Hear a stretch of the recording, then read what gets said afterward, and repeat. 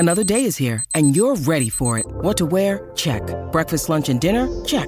Planning for what's next and how to save for it? That's where Bank of America can help. For your financial to-dos, Bank of America has experts ready to help get you closer to your goals. Get started at one of our local financial centers or 24/7 in our mobile banking app. Find a location near you at bankofamerica.com/talktous. What would you like the power to do? Mobile banking requires downloading the app and is only available for select devices. Message and data rates may apply. Bank of America N.A., member FDIC. When you need mealtime inspiration, it's worth shopping Kroger, where you'll find over 30,000 mouth-watering choices that excite your inner foodie. And no matter what tasty choice you make, you'll enjoy our everyday low prices, plus extra ways to save, like digital coupons worth over $600 each week. You can also save up to $1 off per gallon at the pump with fuel points. More savings and more inspiring flavors make shopping Kroger worth it every time. Kroger, fresh for everyone. Fuel restrictions apply. The following is an exclusive presentation of News Radio KMAN, your home for K-State athletics. This is Wildcat Insider with the voice of the Wildcats, Wyatt Thompson, and KMAN Sports Director, Mitch Fortner. It is amazing how fast a season can go from it is to it was. And it felt like it also happened very quickly in Madison Square Garden, New York City, the world's most famous arena, where 4 players from K-State call home. Season comes to an end. The hands of the Owls of Florida Atlantic. By the final score on Saturday, 79-76. Welcome into Wildcat Insider. I am Mitch Fortner with the voice of the Wildcats, Wyatt Thompson. I just want to say first thing that this was a very special season, and everybody obviously knows that. From the fans showing up to the airport with the team coming back to Manhattan and showing up in droves to welcome them back, win or lose, was very amazing. And that was a great representation of the respect that this fan base now has once again for the basketball program. Certainly with Jerome Tang and this team. The team was picked to finish dead last in the Big 12. And they made it to the Elite Eight. I understand right now it probably still really stings. And it does feel weird. I pulled up the bracket just a few moments ago and saw Florida Atlantic in the Final Four. It's weird. Mm-hmm. First time they've ever been into the tournament, right? Second time in the tournament. Yep. First time winning a game in the tournament, and now they're off to their Final Four, first ever Final Four. San Diego State and Miami are both off to their first Final Four, and UConn is the blue blood in the NCAA tournament. It still feels a little bit weird. But K-State was so close to making it to a Final Four, it hurts. And it still hurts 2 days later. Well, it's going to hurt for a while. There's no doubt about that. And I think you said it well. It goes from is to was pretty quickly, right? But that's the finality of it. I remember Jerome Tang saying that after the loss to TCU in Kansas City in the Big 12 quarterfinals. Guys, we got to get this together. To make a run, we're going to have to be pretty consistent. And through 3 games, I thought they were. In this particular game, they were off a bit, and I think they ran into a team that was very hot, very confident, played well, and slid by a very good K-State team, ending what was a remarkable season at 26-10. It's supposed to hurt, as Bill Snyder taught us years ago, when you put something or so much into it. And I think the hurt will linger for a while.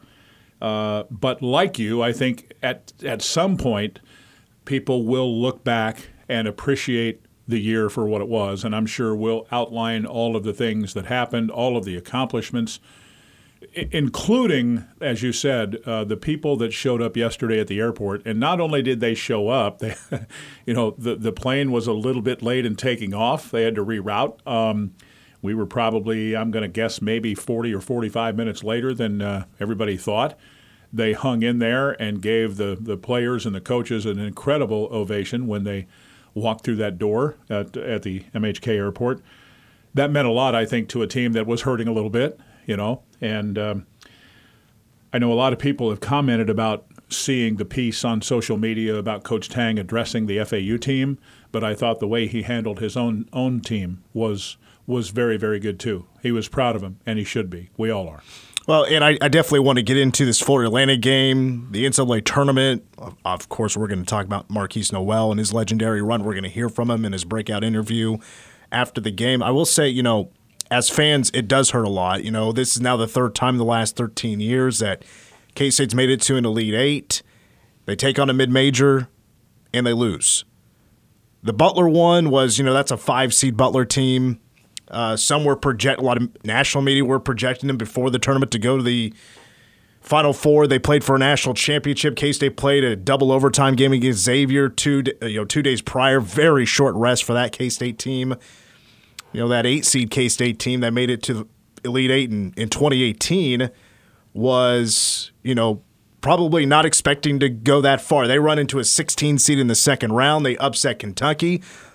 Before you know it, now they're playing for Elite Eight against Loyola Chicago, who hits a bunch of insane threes in a Elite Eight game to win that one. But then you run into Florida Atlantic, and I think a lot of people didn't understand how good of a Florida Atlantic team that was. That had won over 30 games heading into the NCAA tournament. 7 of their 9 guys of the rotation can just jam in threes and shoot very well. Sometimes you just don't take the what am I trying to say here? You don't appreciate the opponent as much as you should heading into such a big game like that. And to me, it's not about, though, just the name of the jersey. That was a very good team. Yeah. The pain where that comes from is, okay, it wasn't so much anymore, all right, this is the last place team in the Big 12. I think we were over it at that point. We knew how good of a team this K-State team was. I think where a lot of the pain comes from is, of course, you really wanted to see them win and get to a Final Four for the first time in 59 years. But now you've seen how the bracket has played out. And you know who would be waiting for you on the other side in San Diego State. And now you're really thinking, man, this may have just turned into one of the biggest what-ifs in K-State history. Sure, but I don't know that you can think about it like that. And I think that's the thing that hurts for a lot of K-State people. You mentioned the 3-13 and Butler, Loyola of Chicago, and now FAU. All of those teams were the, quote, mid-major teams, but none of them had mid-major teams in that particular season from my perspective. I've been asked a lot today in interviews and just by fans in general, is there a block there with K-State and, what have you? And I think it is somewhat difficult. That when you like the euphoria, if you look back, euphoria of beating a really good Xavier team, and maybe there was a little bit of we're there, just go take care of business. In this particular case, you win a crazy, scintillating game against Michigan State. After beating Kentucky. And now here is Florida Atlantic. And I don't know how to say this other than maybe there is a little bit there with the name recognition stuff. I'm not saying the team wasn't prepared or I can promise you they took FAU seriously. But the reality of it is FAU was even better than I think we thought they were, and they played like it. They played with supreme confidence. And what else happened? Well, K-State was off a little bit on that day. Sadly, that's the case.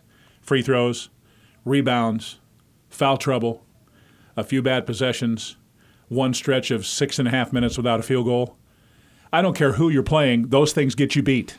And they get you beat a lot, and almost always in a regional final. Bringing up the name recognition, I brought it up. It's so wild that this run, you do run into Coach Cal and Tom Izzo. Sure. And you beat them both. Right. That in itself is a fantastic run. Yeah. 2 in a row, you beat Hall of Fame head coaches to get to the Elite Eight. And that's the hard part. Yeah. You've got to win 4 times to get to the Final Four. Didn't used to always be that way, but you do. You have to win 4, and that the farther you go, more times than not, the harder it is. And I think that was the case here. The reason people say it's so hard to win a championship is because how many times have you heard announcers or writers or, pretty sharp sports people in general say, to go through their 6-0, You need to have one little lucky streak there. It's happened to many champions. I think you can also equate that down to the level of the regional final to get to the Final Four. 4 games winning against that kind of high-level competition is tough. I remember saying last week, and we said it, Montana State was a darn good basketball team. Yeah. Kentucky, when they're hitting on all cylinders, same. Michigan State, I felt they were even a little bit better than that and an elite shooting three-point team. We caught them on a night where they shot and made 13 threes and still won the game. Still beat them. Now, when you look at this game against FAU, they made 9 threes. And I felt like you could probably survive it if they were in that 7 to 8 vicinity. But they get into that 9 to 13, 14 made threes range, then you better match it. K-State made 10. What K-State couldn't overcome was 12 of 18 at the foul line and getting outboarded 44 to 22 and a 15 to 2 FAU advantage on second chance points because of all of those 14 offensive rebounds. That was monster in the game. Yeah, and there was talk about the emotional drainage through this NCAA tournament where K-State, they never led by double figures. Their largest lead against FAU was 7 with 12 minutes to go. Couldn't hold on to that lead. I mean, leads were very hard for either team in this run to hold on to, with the exception of the Montana State matchup where K-State got out to a double-digit lead and held on to it for the rest of the game. But Kentucky was just emotionally draining till the last minute and a half, and we get those back-to-back threes from Ish Massoud and Keontae Johnson to kind of seal the deal there. Michigan State game, it comes down to the final possession. And K-State had to get a defensive stop after Ish Massoud knocked down a mid-range jumper. And Marquise Noel had 19 assists in the game. And then FAU, it just unfortunately just couldn't get that clutch moment, right? That was just the one thing that was missing. You mentioned everything that wasn't going right for the Cats, and still when it came down to the very end, it's a one-point game. And K-State's right there. Just unfortunately, after multiple clutch moments in the past, in the previous games, just couldn't find one. I think for me, one of the stretches in the game, and this was kind of the start of that, if I have all of my memory here correct, there was a point where K-State was up 63-57. You're feeling okay about it. And that's kind of where they had about 3 possessions in a row where they didn't really get anything. And that, I think, gave FAU an extra little boost or whatever you want to call that, and they took advantage of it. They hit some hard shots in the last 6 or 7 minutes of the game, and they outplayed K-State in the last 6, 7, 8 minutes. That's hard to say because K-State, one thing about this team, you could say thousands of things about them, but the one thing that they wanted to be all season long was the toughest team on the floor. And I think for a majority of the season, they were exactly that. But maybe this particular day, as hard as it hurts to say, I think maybe in this one, FAU was just a little bit tougher, especially in the last 7, 8, 9 minutes. And they showed it with their effort. Yeah, they did. K-State, I wondered, playing the extra 5 minutes, if that would take a toll. There's not a whole lot of rest. You don't get a whole lot of downtime between like a Sweet 16 to Elite 8 game where they overtime make a difference. I know they would never admit to it, but you never know. I mean, it's a very long, stressful process to get there. It's a good point because we talk about the extra overtime situation a few years ago with Xavier into Butler. Okay, so it's a fair thought to bring it up again here. What I would say is I for me personally, I go back to this over and over and over and over. Kansas State had depending on which source you like, an All-American type player that played only 18 minutes. Yeah. That will haunt me for a long, long time. And I didn't think a couple of those calls against him were very good calls. I pulled my hair out on a couple of them. But, at the end of the day, I also don't think that the game was called the same way from a physicality standpoint that the first 3 were, but you got to adjust to that. And unfortunately, it just didn't play out for K-State. Well, I mean, Marquise Noel trying to put that team on his back in the game against Florida Atlantic is just another piece of his legacy that he's leaving behind in the story he was for the NCAA tournament. We're going to hear from Marquise Noel in a little bit as well. Also, the legendary run, I want to talk about it with you, Wyatt, coming up at 5:10. Real quick before we take this break, to add to the emotional drainage I think we've all had from the last couple of weekends, lead changes in the last 3 games. All very dramatic games. Do you know how many lead changes there were total? Yeah, I knew at one point, but I don't remember off the top of my head. Throw it out there. 40. Yeah, that's a lot. 40 lead changes in the last 3 games. Yeah. So that's Kentucky, Michigan State, FAU, and all of those were hard games. I guess you're just augmenting the point that to get to that level and to advance to the Final Four, you better be pretty darn good for, 60 minutes, or 20 minutes and a half times 3 games. It's hard to do, man. It's hard to do. All right, when we come back, we're going to hear from who has been the story of the tournament. He has become America's sweetheart, it feels like, and Marquise Noel. And before we get to his breakout interview, which we're going to hear in just a moment, another piece of him being America's sweetheart. Dream Dowling put a video out there on social media on how just good of a guy Marquise Noel is. Coming up next on Wildcat Insider.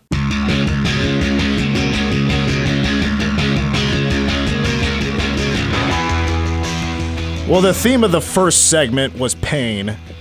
I think this should be about praise in this next segment. And a lot of the next segments will be about praise and what this season has meant to us K-State fans of what we've seen unfold the last 4 games, not just the season, but also, these 4 games in the run the NCAA tournament was for this K-State men's basketball team. And you can't talk about the run without talking about Marquise Noel. His 2-year run as a Cat has come to an end. And he became the story of the NCAA tournament. I mean, K-State as a team certainly did, for not only winning games, but, the preseason clapping to the little baby song in the locker room. Teams have already started to copy that. Florida Atlantic, as a matter of fact, maybe they were taunting a little bit, but they were doing that as a celebration in the locker room afterwards. Is really caught the attention of America. And this run for K-State has put K-State basketball on the map nationally. If you hadn't heard about Jerome Tang and Marquise Noel yet, which is crazy to think you hadn't, but you definitely did if you're watching any NCAA tournament action. And this stat came out after the loss to Florida Atlantic that Marquise Noel was 80-plus points, 50-plus assists, 10-plus steals. He is the only player in NCAA tournament history to do that. First ever. So, yeah, I think it's fair to say that Marquise Noel has gone on one of the greatest runs in NCAA tournament history. Without a doubt. Here's the other thing that caught my eye today. I mentioned 40-minute games. K-State played, think about this now, they played 1 overtime game. So what are we talking here, 165 minutes? Does that sound right to you? I'm not a mathematician. You're putting me on this, yeah. But let's say it's 165 minutes. It's a lot, yeah. Yeah, 80 and 80, 160 plus 5, 165. Marquise Noel played 159 minutes and 49 seconds. Well, and he missed a couple of minutes for a very, at the time, scary reason. Yeah. And that was early in the second half against Michigan State where he potentially sprained ankle or turned his ankle, and he can't put anything on that. Mm-hmm. No weight. He had to be helped off by a couple of, I'm not sure who it was, but trainers or whoever it was. Luke Sauber. Okay.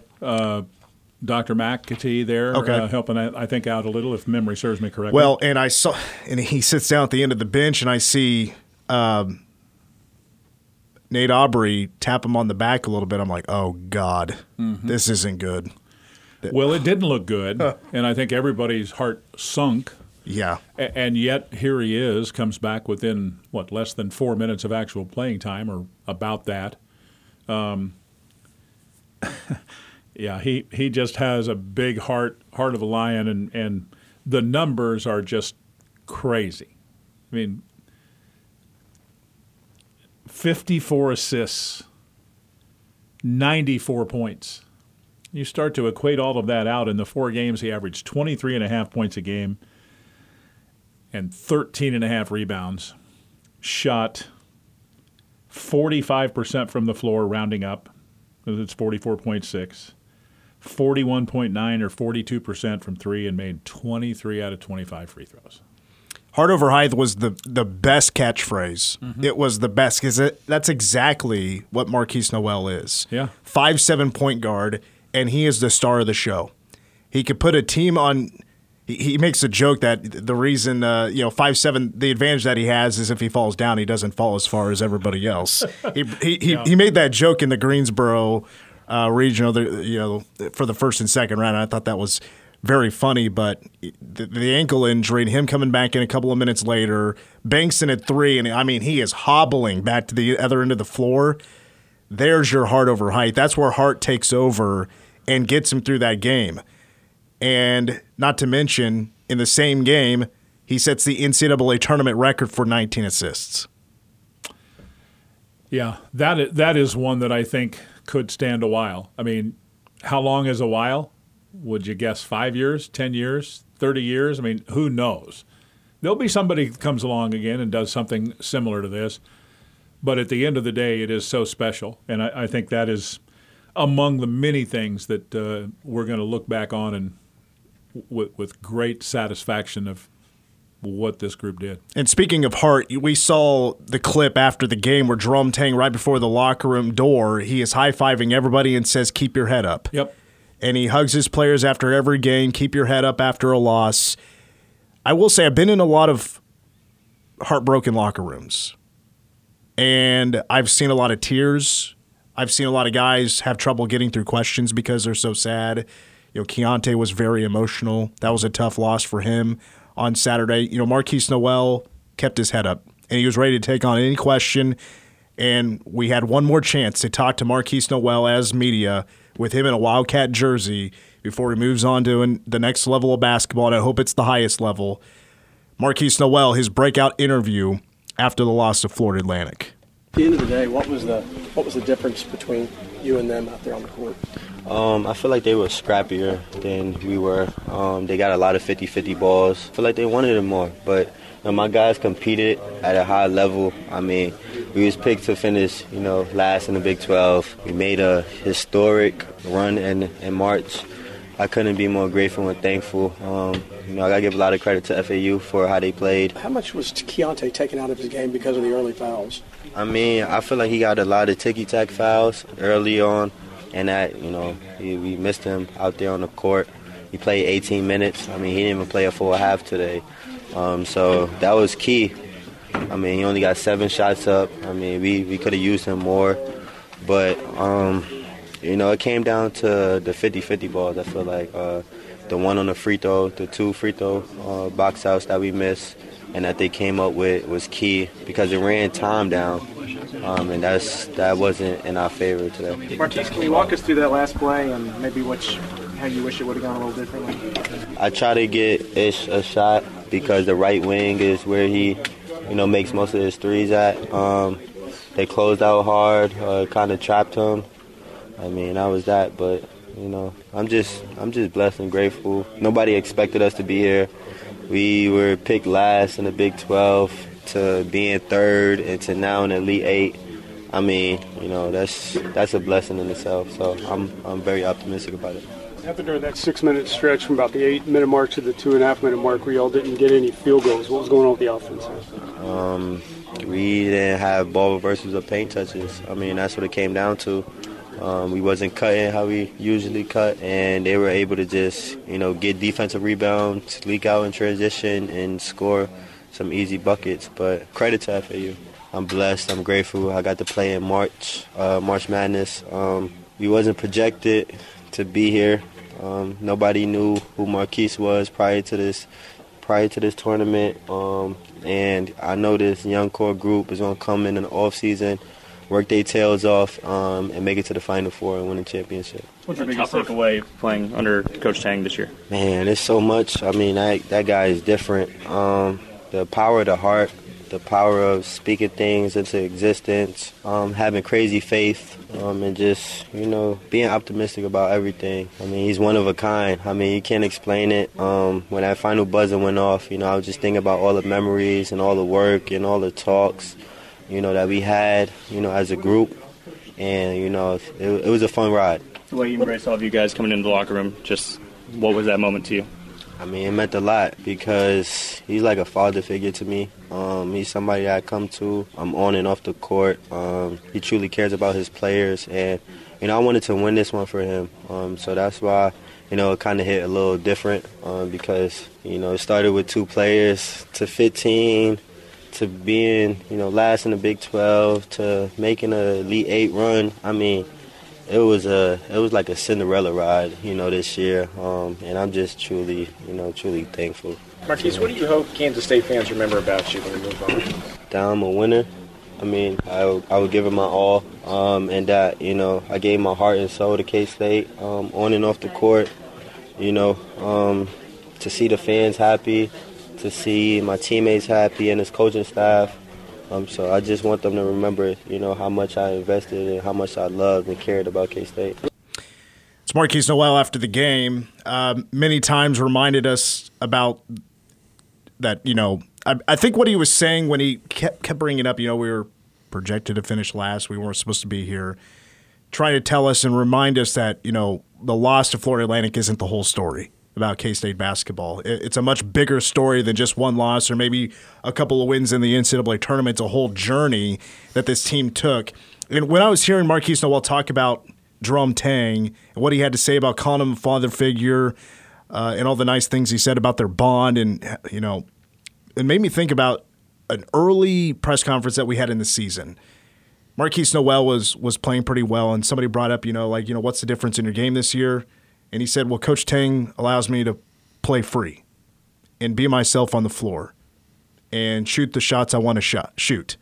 And I've worked on these long-range threes and my passing, and he lets me be in control. That's not an exact quote, obviously, but it's something around that. I'm like, man, you know what? That might be one of the biggest factors in what this season was, and that was just Jerome Tang letting Marquise Noel be Marquise Noel.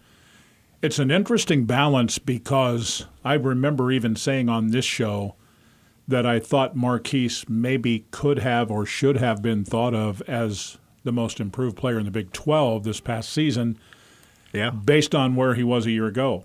Instead of KJ Adams. Well, it's a very, very, very big leap from 12.4 points and 5 assists to what he did in league play at 19.5, and for the season he averaged 8.3 assists per game. All across the board, he was better. And yet I think he played smarter basketball than he did a year ago, valued the ball more. Sure, he made some turnovers. We've talked about that for the duration of the time he's been here. But he also makes things happen that most others can't do. And so I think he appreciated Coach Tang letting him be himself. And yet I think Coach Tang had an influence on him of value the ball, value possessions. You're our leader. It's important that you handle things the right way. And I think everybody embraced their roles. We've said all season long, think about, a Desi Sills going from being a star player on his team and a 35-minute-a-game guy to maybe the sixth man on this team for most of the last part of the season, or most of the season until the last, 8-9 games. You could certainly say the same for a Tyke Green, who played only about 10 minutes a game, and Bebe Igiola, who played about 11 minutes a game. Those guys were pretty legitimate stars where they were before. So it was accepting roles and doing it the K-State way. I salute them all for that because it's not easy. And throwing, 15 guys together in the springtime and through the summer, and then off we go when school starts, late August. And then if you remember those first couple of 2 or 3 early games, Coach Tang said, when I asked him, what's your biggest concern? Turnovers. They got better at it. They got better at most everything. They weren't, if they had a a little bit of an issue. I think you'd say turnovers and maybe from time to time rebounding. Yeah. But, boy, they got better and better and tougher and better. Well, in the Florida Atlantic game, K-State turned it over 12 times. And honestly, that is a below-average number. Mm-hmm. Against Michigan State, they turned it over 5 times. And against Kentucky, turned it over 8 times. Mm-hmm. So, I mean, there you go. Some they certainly did much better with in the NCAA tournament. What it mattered most was clean up some of those turnovers. And really, I mean, against Florida Atlantic, a lot of those turnovers was probably just like Coach Tang said, what we try to do too many times is hit the home run instead of singles. Yeah, yeah. He was special, though, in the tournament run, I guess, to cap this part of it off. He just, and I think maybe at times Saturday he tried to do too much, knowing his quote partner and running mate was on the bench and unavailable, and that happens. These guys wanted this so bad. Trust me on that, and it hurt when they couldn't pull it off. But it's hard to fault them for everything they've done, and as far as they got based on what everybody thought they were in the beginning, they were nothing like. At the end, they were nothing like everybody thought they were going to be. Well, that's pretty satisfying. And I mean, I'm all for opening up the conversation once again on who should have been Big 12 Player of the Year. I will advocate for Marquise Noel for everything that is available to him when it comes to accolades. There's no doubt about that. He was named All East Region Most Valuable Player. Even though his team did not win the East Region, he got Most Valuable Player. He's a third-team All-American. And by the way, Coach Tang brought it up after the game against Florida Atlantic that he feels like Marquise Noel and Keontae Johnson should have their name up in the rafters, their jersey up in the rafters. That's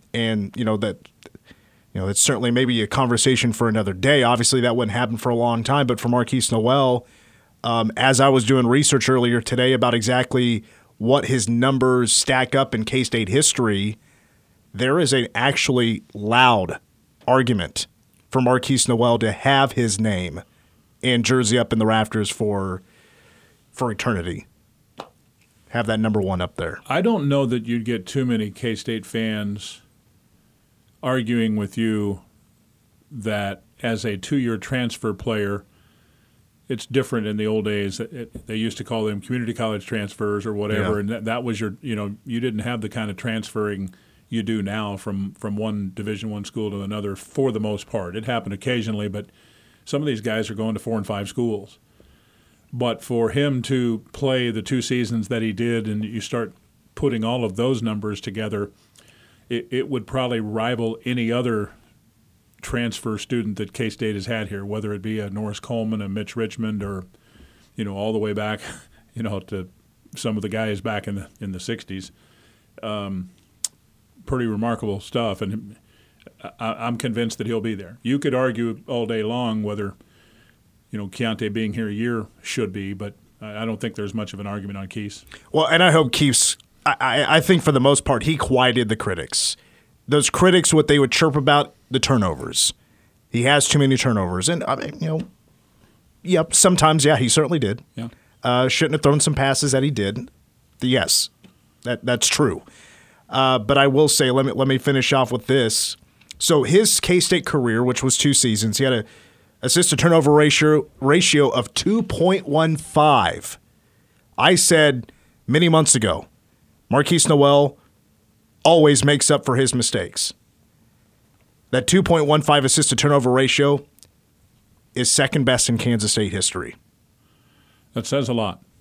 Here's one more for you. I figured this up today. He finished the year with 18 consecutive double-digit games, 338 points. That equates out to 18.8. But even maybe more impressively, 8. Now, again, in an 18-game stretch, he had 8 games of 20-plus, 1 game of 30-plus, and 5 double-doubles. It's a pretty good finish. Coming up at 5:25, we're going to hear from K-State Athletics Director Gene Taylor. More Wildcat Insider after the break.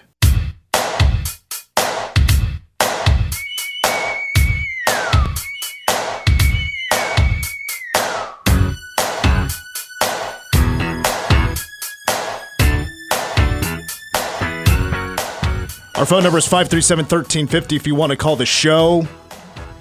Get more into the K-State men's basketball run to the Elite Eight. Third in the last 13 years.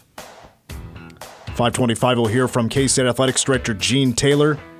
And one other thing I want to bring up about the March Madness run for K-State, man, Ish Massoud hit some gigantic shots.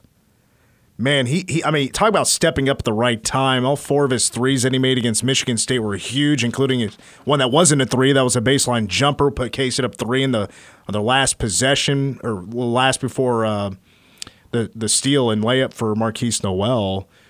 But even the go-ahead 3 against Kentucky, I mean, man, Swish Massoud really showed up in the NCAA tournament. I thought, man, it was really fun to see him have that moment, especially he came out when he came into the game in the Garden.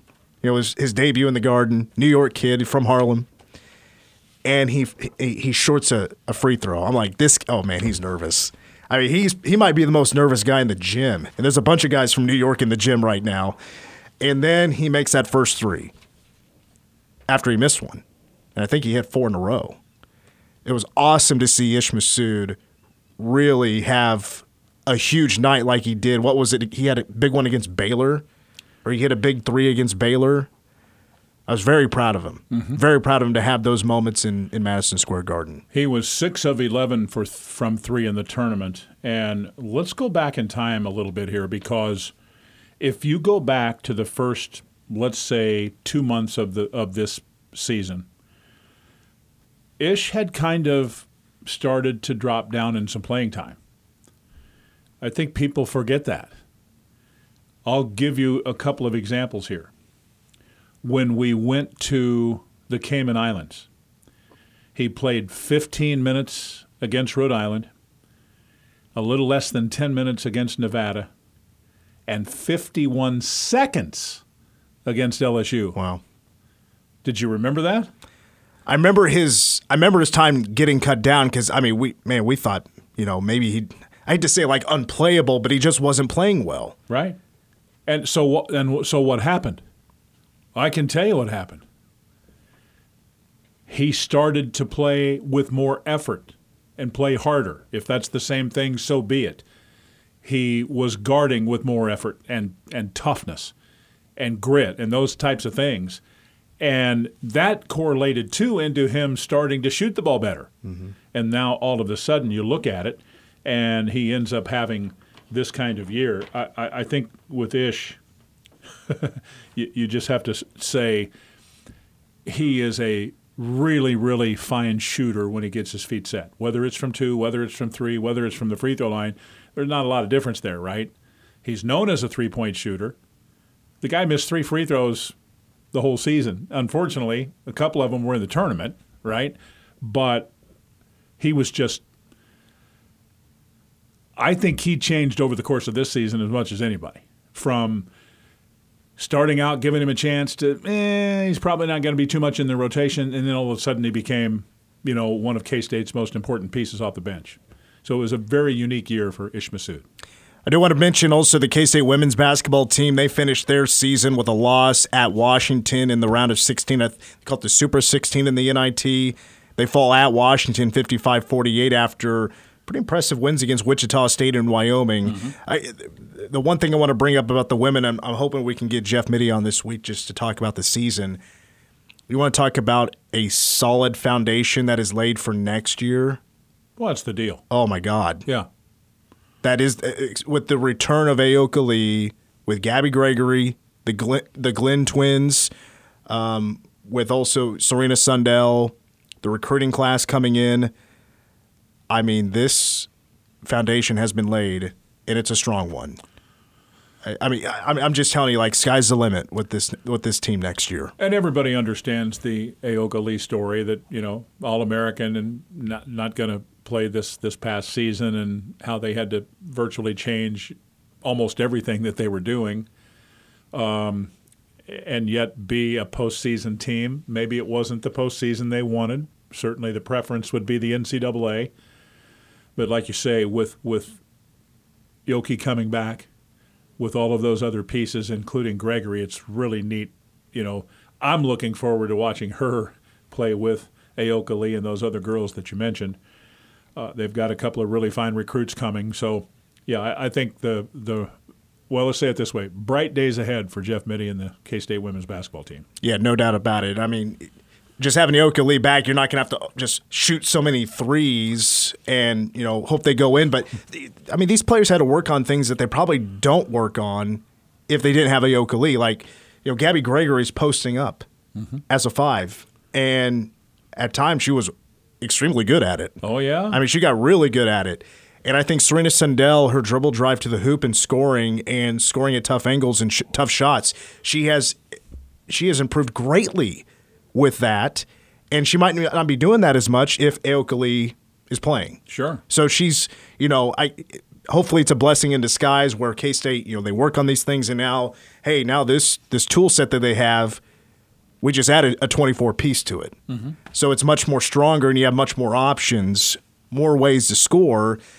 Yeah, I mean, it's bright. Future is absolutely bright for Jeff Mittie's crew. All right, when we come back, we'll get you set for the week that is for K-State athletics, including, actually, we'll touch on what happened this past weekend with K-State baseball after this.